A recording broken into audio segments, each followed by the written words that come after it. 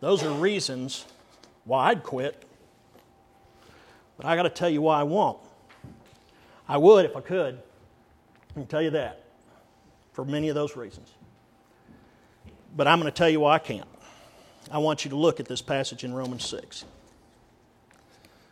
In Romans 6, I want to talk to you about what Paul says here, and I want you to write down on your piece of paper, yield.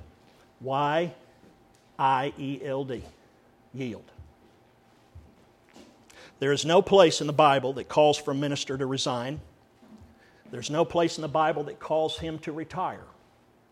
It is a minister that is a genuine minister of the gospel will give his life to the ministry. There will be no retirement. There will be nothing else. He will be used up, burned up, washed up, and burned out when he's done. And he will have been faithful. But I want you to see something. I want you to see this in this text because many of you want to quit. You want to quit something. Quit your marriage, quit your job, quit your relationships, quit a friend, quit this, quit that. I'm going to show you the answer to this, and I'm going to tell you how I came to this text this morning. I have not shut one document on my computer, and I accidentally pulled up these words that I gave to you 3 weeks ago. I want you to listen to them. These are my words. Satan will try to stop you from doing the will of God. Satan will try to stop you from doing the will of God. But never forget that the enemy cannot prevail against you if you will only yield to the Lord. You will find God is supplying more than enough grace to match whatever the enemy is trying to do to you. If you will surrender to that divine grace, it will rise higher and higher until it eventually floods every area of your life. Instead of seeing the destruction of the enemy, you will see the awesome outpouring and marvelous grace of God everywhere you look. Well, that's a pretty good indication for each one of you as a barometer or a thermometer to tell you what you see. You just see negativity, or do you see grace? I went on to say, so, when the situation looks bad, don't be too surprised to hear God's Spirit say, pour it on and keep it up. Don't stop for a minute. Keep pressing ahead. It is in dark and difficult moments like these that I love to work the most, I told you. This is when my grace super exceeds the darkness of the world. Wherever sin and darkness abound is where I really pour out my grace. Well, those are really a nice sentiment. But I'm going to tell you something. That's yesterday's bread. We need a Bible passage to teach us this. And there is one. From a man who suffered more for the gospel than anyone, save Jesus. Romans chapter 6, verse 12 through 19. It says, therefore, do not let sin reign in your mortal body, so that you obey its lusts. And do not go on presenting your members to sin as instruments of unrighteousness, but present yourself to God as those alive from the dead, and your members as instruments of righteousness to God. For sin shall not be master over you. For you are not under the law, but under grace. What then? Shall we sin because we are not under the law, but under grace? May it never be. Do you not know that when you go on presenting yourself to someone as a slave for obedience, you are a slave to the one whom you obey, either of sin leading to death or of obedience leading to righteousness? But thanks be to God that though you were slaves to sin, you obeyed from the heart that pattern of teaching to which you were given over. And having been freed from sin, you became slaves of righteousness. I am speaking in human terms because of the weakness of your flesh. For just as you presented your members as slaves to impurity and to lawlessness, leading to further lawlessness, So now present your members as slaves to righteousness, leading to sanctification. Heavenly Father, I ask you in the name of Jesus Christ to illumine this text with your words, with your thoughts on this matter, and Father, for you to drive it deep into all of our hearts, namely mine. I ask this believing simply in Jesus' name. Amen. If you want to quit, then you must not yield to the Lord. The answer to giving up is yielding. Yield is a powerful word. All throughout the Old Testament, you have the word yield used, and it is used in an agricultural sense. It's used that if you plant something, you will yield something. Oddly enough, here in the New Testament, here in Romans particularly, the verses we've just read, it appears to you as the word presented, but it is the word yield. It is the word yield. It is the word that says to make available. To make available. To provide. To furnish. Therefore, do not let sin reign in your mortal bodies so that you obey its lust, and do not go on making available, providing, or furnishing your members of your body to sin as instruments. And so the thing is well, what do? Y'all have all heard the story about the man that got up that one Sunday morning and was looking at his wife and said, honey, I just don't want to go to church today. And she said, well, you have to go to church. I don't want to go to church. I'm tired of going to church. I want to sleep in, but you have to go to church. I'm not going to church today. And she said, but you're the preacher.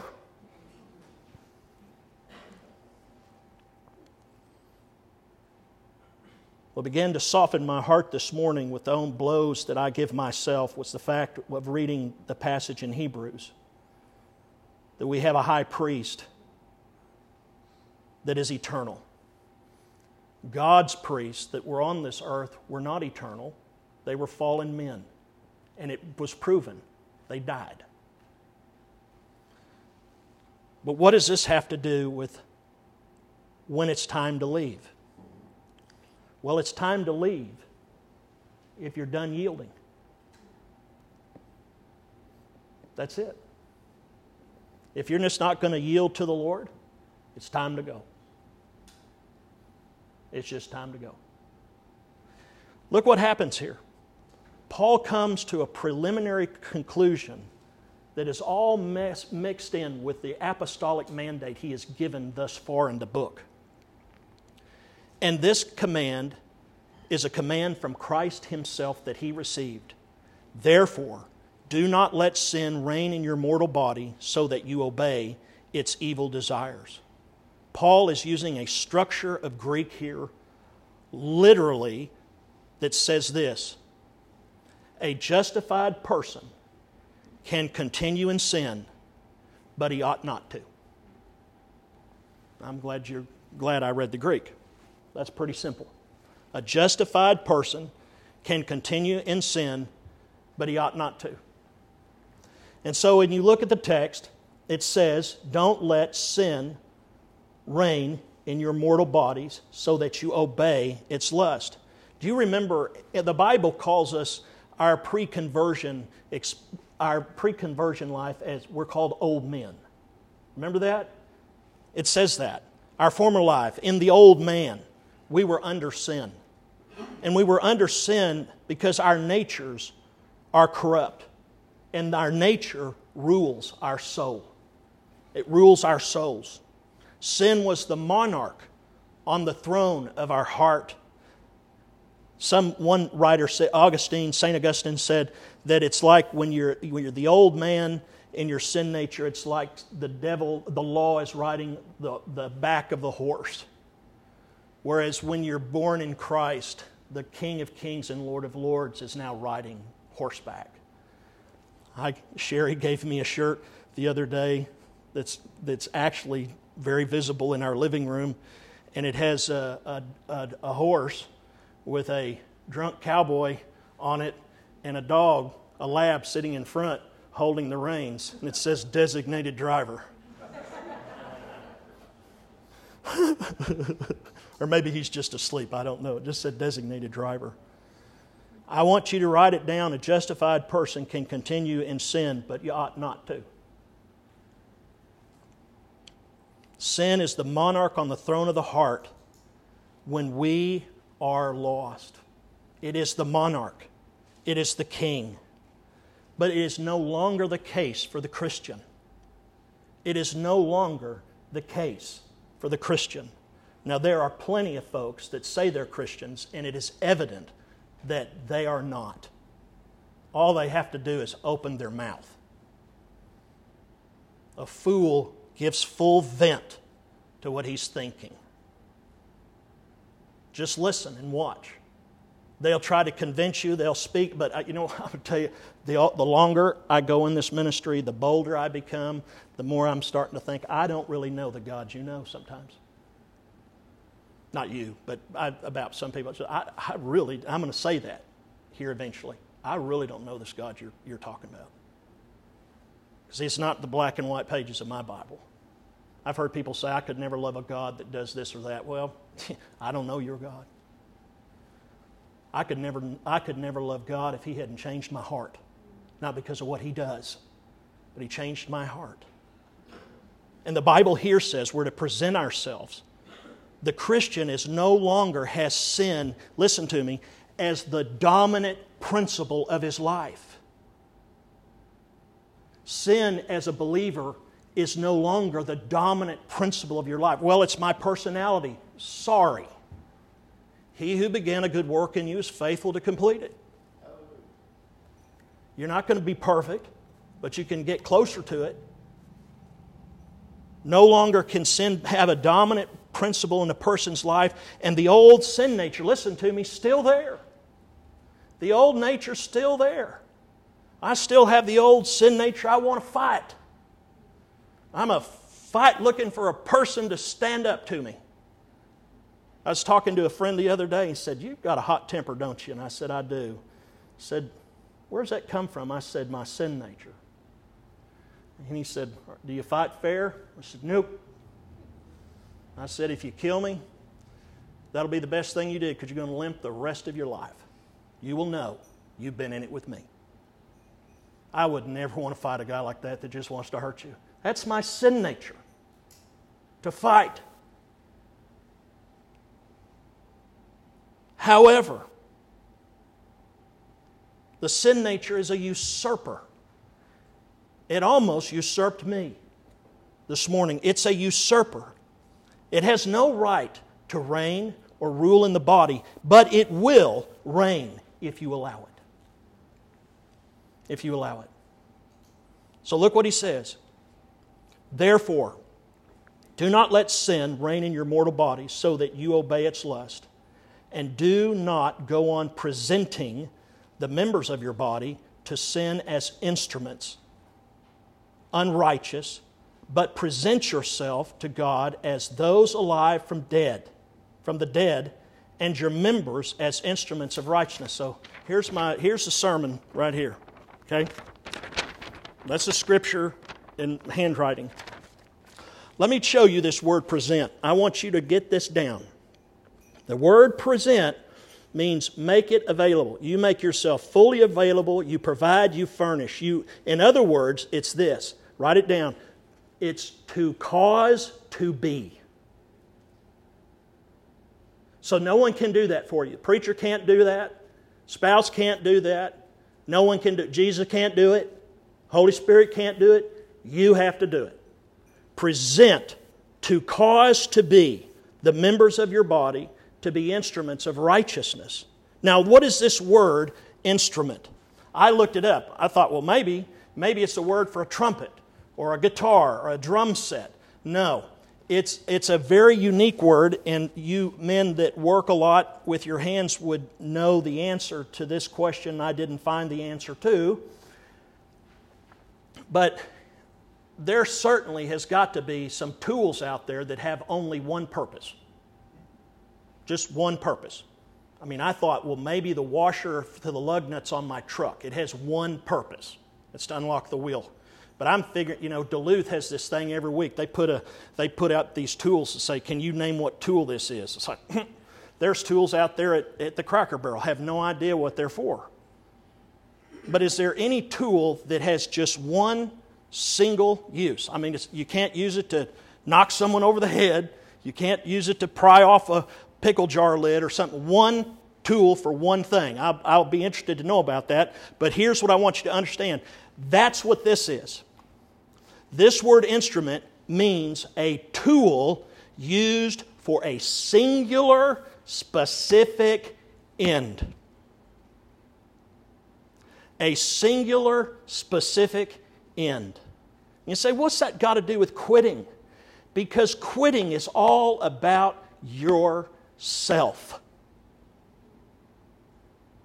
We are tools to be used and to present ourselves to furnish God, to make available to God, to provide to God, to cause to be the instrument that He designed us solely, singularly, completely, fully qualified as for His purpose.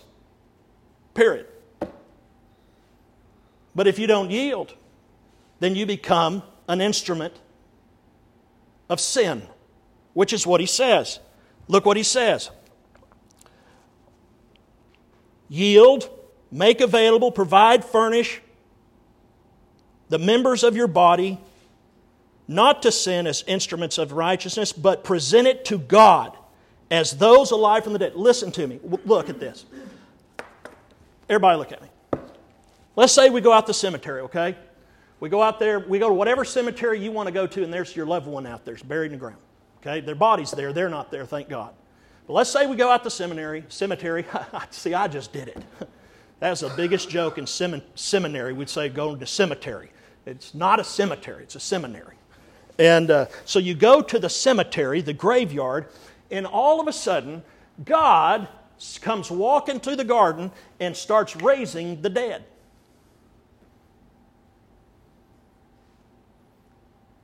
That your loved one comes out of the ground, fully clothed, the best looking they ever looked in their life.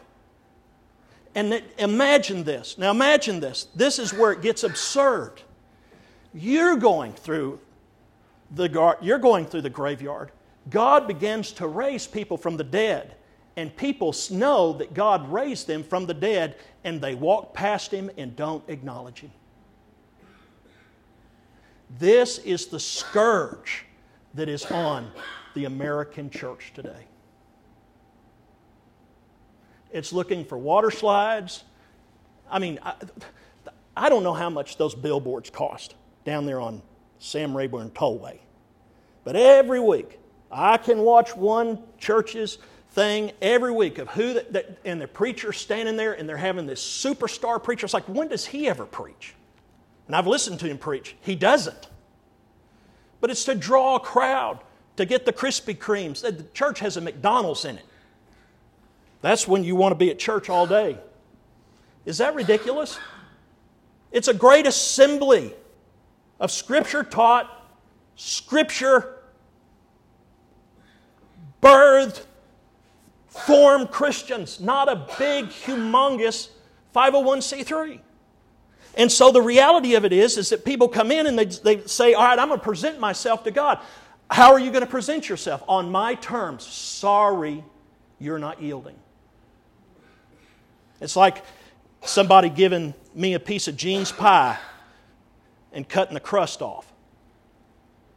That would be wrong. Well, we gave you a piece of pie. You did not present me the piece of pie. You did not yield that piece of pie to me because you cut the crust off. There is no half-truths and there's no half-measures. You're either all in or you're not. You're yielded or you're broken. And so he goes on to say this. He says, but present yourselves to God as those alive from the dead and your members as instruments of righteousness of God. Write this down. You are here now alive from the dead. Can anyone say amen? Amen. If you're dead, say amen. Good. You're alive from the dead. That's who you are. That's your identity. You're alive from the dead. And what are you? You are instruments of righteousness to God. When a person sits there and says, God doesn't use me, can't use me, or something, it's like, read your Bible. It is right there in there. You are alive from the dead, and your complaining is dead works. You're alive. Hallelujah. You're alive. I don't feel like I'm alive. Well, you may not be living, but you're alive. Because, as I told you, a justified person can continue in their sin. But he ought not to. And so, what does this go on? He says, do not offer the parts of your body to sin, which is instruments of wickedness. You should write that word down. It says, as instruments of wickedness for the unrighteousness. He's not talking about the body. I want you to understand what he's talking about. He is talking about the mind. He is talking about the heart and everything else. He's talking about the sarx. S-A-R-X. Like X in bacon. Sarx. What is the sarx? That is your flesh. It is your flesh. It is where, listen, in your flesh, there's something that resides there. And what resides in your flesh is your sinfulness, your humanity. It is actually the physical aspect of a person, the flesh. But it is understood in the Bible as to be the seat and throne of rebellion. The flesh. The flesh. The sarx. And so, he sits here and he says, go ahead and understand this has got to be, you got to put your mind and your heart in it and everything else. Nothing what makes up a human being is to be yielded as a tool or an instrument of sin. Nothing. Nothing at all is to be used as a tool or an instrument of sin. Nothing. And so, he says, offer yourselves to God. And we recognize something here, that God is sovereign and we're to surrender ourselves to Him but rather offer yourself to God as those who have been brought from death to life. He is sovereign because He raised you from the dead. He proved it. He proved it. And so, when you imagine the idea of somebody being raised in the graveyard in the presence of God and walking right by God and not even acknowledging Him, I'm going to say something about that. That's not yielding to the Lord. That would be quite a travesty, don't you think? It'd be great disrespect. No, we are to yield ourselves to God as those who are alive from the dead. You write that down. That's the whole way you keep on keeping going. You yield yourself to God as those who have been made alive from the dead. You can have as many lists as you want on how to quit your job, when to quit. But if you yield yourself to God, then you have to know something. You have to know that what He started, He finishes. He's put the root in the ground. He doesn't make junk. And faithful is He who calls you, and He will do it. But you can't get to that attitude if you won't yield. You cannot get there. So, he goes on to say this. Watch this. I'm going to teach you some English now. Verse 14. For sin shall not be master over you, for you are not under law, but under grace. I want you to look at that word shall. I want to tell you something about shall. I learned this in my master's, writing for Dr. McDowell. I never knew this. He was a grammar genius. My papers reflected it too, that I wasn't. But there is a difference between the word will and shall. And there is a reason the word shall is used here.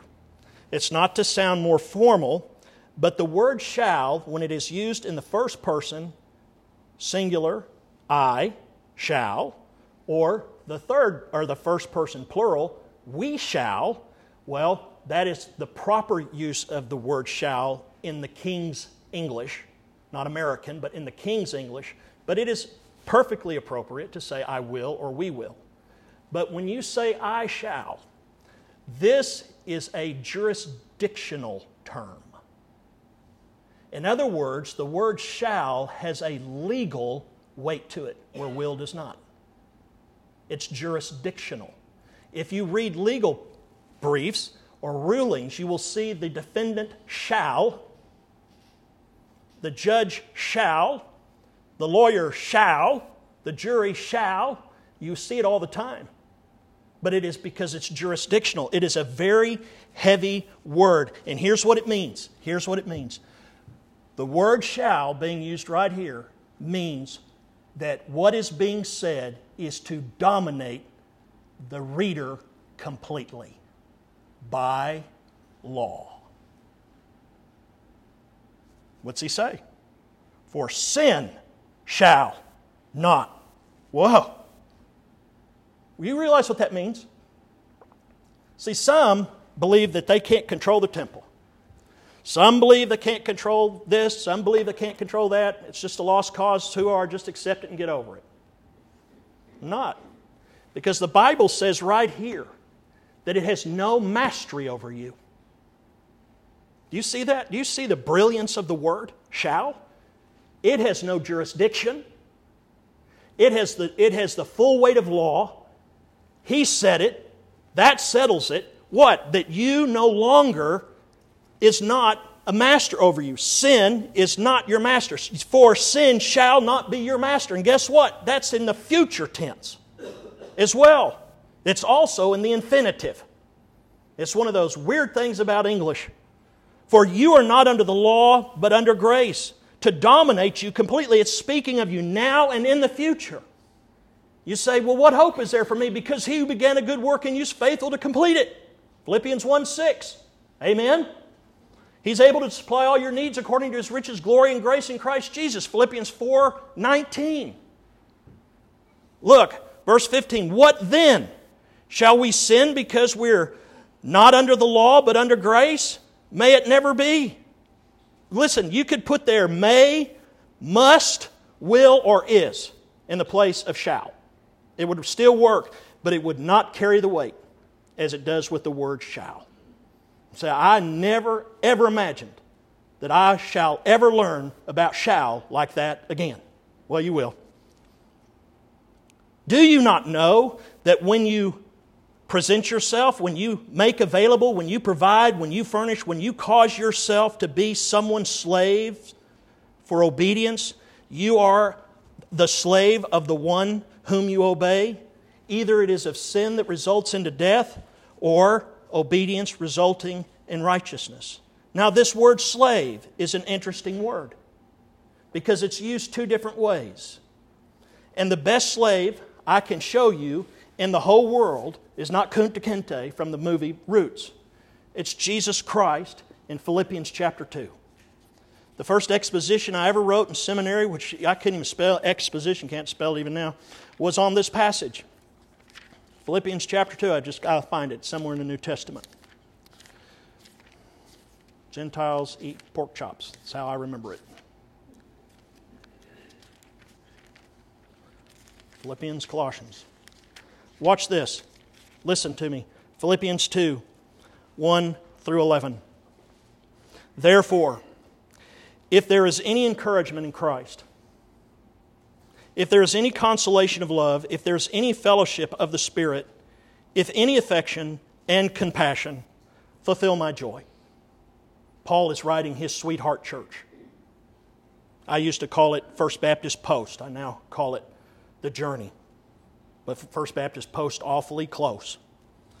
Fulfill my joy, that you think the same way, by maintaining the same love, being united in spirit, thinking on one purpose, doing nothing of selfish ambition or vain glory, but with humility of mind, regarding one another as more important than yourselves, not merely looking out for your own personal interests, but those of the interests of others.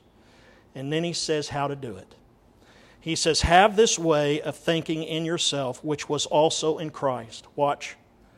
For, although existing in the form of God, did not regard equality with God a thing to be grasped, but he emptied himself, taking on the form of a slave. He took upon himself the form of a slave by being made in the likeness of men. Being found in the appearance as a man, he humbled himself by becoming obedient to the point of death, even death on the cross. Therefore God also highly exalted him and bestowed on him the name which is above every name. You know what you have a picture of there? You have the perfect picture of yielding. You have the perfect picture of exactly what we're to look like. Yieldedness, presenting ourselves, emptiness, all for Him. That's what it means there. Look what he says in the text. But thanks be to God that though you were slaves to sin, which we now know you're not, because why? You've been raised from the dead. You became obedient you became obedient from the heart to that form of doctrine to which you were committed. Now, I have pastored nearly 30 years, 25 years, in probably the greatest upheaval time in the modern church, where people just go, because the church is not growing. There's church buildings going up everywhere, but they're migrations. Their church is not growing. Southern Baptist reported this year, one of my classmates from my doctoral studies, the president of the convention, Bart Barber, reported this year this was the highest year of baptisms in Southern Baptist life. But they can't claim to only have 14 million members now. They can only find 6 of them, and that's on Easter Sunday. And you know, the Methodist Church over here is about to split, joining the World Methodist Congregation, leaving the United Methodist because of theological drift. They're going to the right side, fortunately for them. It's falling apart all over. And so you've got all these rock stands and fireworks stands popping up everywhere to entertain people.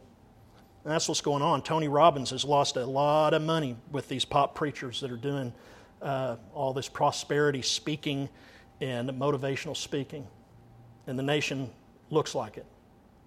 And see, what we have in this picture, though, is that for us, we're taught the doctrine of God. And in these 25 years, it has been tooth and nail for me to teach doctrine again to the church. And fortunately, I'll die doing it, because there's finally people willing to listen to it, to know the doctrine of the church. Doctrine is not a man-made thing. It's not any more man-made than the Bible is. It is, what does the truth say? And an explanation of that is what is right. He says, thanks be to God that though you were slaves to sin, you became obedient in the heart to the form of teaching to which you were committed. Now let me tell you about the heart. I told you about the flesh, so write this down about the heart. Never ever say to somebody, I'm going to tell you what's on my heart. Because it's like somebody one time said to me, I was really being a smarty pants. They said, you just don't know my heart. I said, thank God I don't. Because it's full of spiritual wickedness. That's what the Bible says. It's a wellspring of all evil, the heart. I'm speaking from my heart. Don't. The heart, according to the Bible, is the locus, or you can write down the center of the person's thought, mind. The heart. So when y'all tell me to preach from my heart, thank you, I'm preaching from my mind. Because that's what it is. Thought, it is where the volition is. The volition, it is where the emotions are, and it is where the conscience is. That is where you know right and wrong, is in the heart, according to the Scripture. All right? And so what does he say here? He said, you became obedient from a heart, from your mind, your volition, your emotions, your conscience. You are all in, is what he's saying, that you've yielded to the teachings, to the doctrine to which were committed to you. What was that? What this letter's about. And by the way, regarding slave, let me show you something else about that slave. I forgot to say this. Go over here to chapter 1, verse 1. Look what the third word is. Paul, a slave. Paul, a slave of Jesus Christ, called as an apostle, having been set apart for the gospel of God, which he promised beforehand through his prophets in the Holy Scripture, and so forth and so on. The idea is simply this. We do not offer our parts of our body, some parts of our body to unrighteousness. We are not to offer any part of our body to unrighteousness. Totally, completely, and it is not to be done because it is just not to be done. It's not to be done because it comes from a heart that has been instructed in what is right. Have you ever been around people? I'll give you an example of this. My own family. I don't have any relationship with my mother's family and never will. And I did a wedding some time ago. God's going to have to do a major work, and when He's ready to do it, He'll do it. And that's not on the top of the menu right now. But I remember my cousin Joe sitting at the wedding. Joe was in the Marine Corps. I don't know how he made it. He's wider than he is tall. He's a fighting Texas Aggie. They're all Aggies. They worship it like a cult. I've never met Aggies like them. They shouldn't be Aggies because Aggies are nice people, and they're not. They're not. And his son, Greg, was getting his master's degree. And, you know, the guy that runs the First State Bank here, Ryan Morris, got his master's of business administration from the Wharton School of Business at the University of Pennsylvania. It is the greatest business school in the nation. And he's built $1 billion bank. And he's to be celebrated for it. He's done good for a hometown boy. But I remember sitting there and listening to Joe tell his son, you don't need to get a PhD from the Wharton School to be able to do all this stuff. Well, who in the world was sitting at the table talking about a PhD? Not me, but who had one? And you know what? This is what I want to say to you. You never, if you're right, you never have to make somebody wrong to be right. And some of you lovingly need to understand that's just the gospel truth. If your right cannot stand without somebody being wrong, then you're not right. You know why? Because right's always right, it's never wrong, and it's always good. And if you got to make somebody else wrong because of your bad behavior, well, you ain't right. You're not even right in the head. You're a nuts. And you need to get help.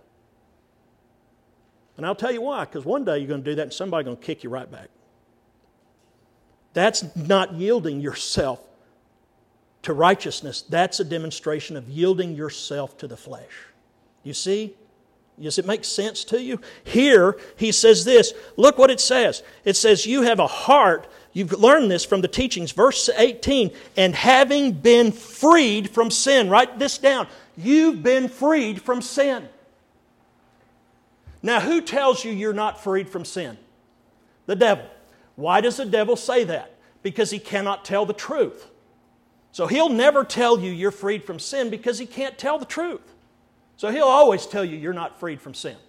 But the Bible says this, you are freed from sin. You have now become slaves of righteousness. So let me explain it like this. Verse 18, having been released, having been granted freedom, you have now become and are to be dominated by righteousness. That is your lot and inheritance. You can just sit here and say, I don't have to be this way. I can be who I am, who He says I am, and that's enough. But I cannot understand who I am unless I yield to Him. This is one of the greatest truths I can tell you. You will never, ever know God personally reading the Bible. You will only know God personally when you obey Him. There are plenty of professors at seminary. There are plenty of PhD preachers and masters and uneducated preachers all over the world that do not have a clue who God is, but they know everything about Him. If you believe that the Bible is still being written, you don't know God. And I'll tell you why. Because His work is finished. There is not more revelation. We couldn't contain it if it was. And there are plenty of cats that believe in what's called open theism, open revelation. That's what took out the pastor at Forestburg a couple years ago. That very thing. It took him out. A good man. And he got taught it by some charismaniac. And he fell for it. and he lost his job. He's cursed God and left the church now. Lives in Tucson, Arizona. Forsook the doctrine of the truth. This is what it says we are. Every bit of this. We are to make ourselves available to provide, to furnish, to cause to be. Nothing to do with impurity or lawlessness. Because notice something, what this says. At verse 19, it says this. Lawlessness resulting in further lawlessness. Write this down. Sin breeds sin. And it breeds like a rabbit. It breeds like sin. Sin breeds like sin. Sin, sin, sin. And so what does he say? He says, therefore, present your members. Present, yield, make available, provide, furnish, cause to be every bit of you as slaves to righteousness, which will do something. What will it do? Result in sanctification. What's sanctification? Well, just happen to have it. Pray it every week. Listen, these are the Bible verses on sanctification. Write down Ephesians 6, verse 18. With all prayer and petition, pray at all times in the Spirit, and with this in view, be on alert with all perseverance and petition for all the saints. Okay? Philippians 1, 9 through 11. And this I pray, that your love may abound still more and more in real knowledge and all discernment, so that you may approve the things that are excellent, in order to be sincere and blameless until the day of Christ, having been filled with the fruit of righteousness which comes through Jesus Christ to the glory and praise of God, not to the glory and praise of us. Colossians, and then it goes on. Here's another verse, and I wrote the wrong verse down. Be filled with the knowledge of His will and all spiritual wisdom and understanding, so that you will walk in a manner worthy of the Lord, to please Him in all respects, bearing fruit in every good work and increasing in the knowledge of God, strengthened with all power according to His glorious might, for the attaining of steadfastness and patience and joy. You're never, ever going to be there if you don't yield. And that's what this morning was all about for me, was yielding, because I didn't want to yield. But see, if you do, God will use it. God might help someone on the journey you're on learn from you. Yield. Just yield. Present yourselves completely to Him, whatever you're facing. And it ends with a beautiful phrase. Watch this, verse 20. For when you were slaves of sin, you were free in regards to righteousness. In other words, you had none. Therefore, what benefit were you then having from the things of which you are now ashamed? For the end of those things is death. But now, having been freed from sin and enslaved to God, you have your benefit, leading to sanctification and the end, eternal life. For the wages of sin is death, but the gracious gift of God is eternal life in Christ Jesus our Lord.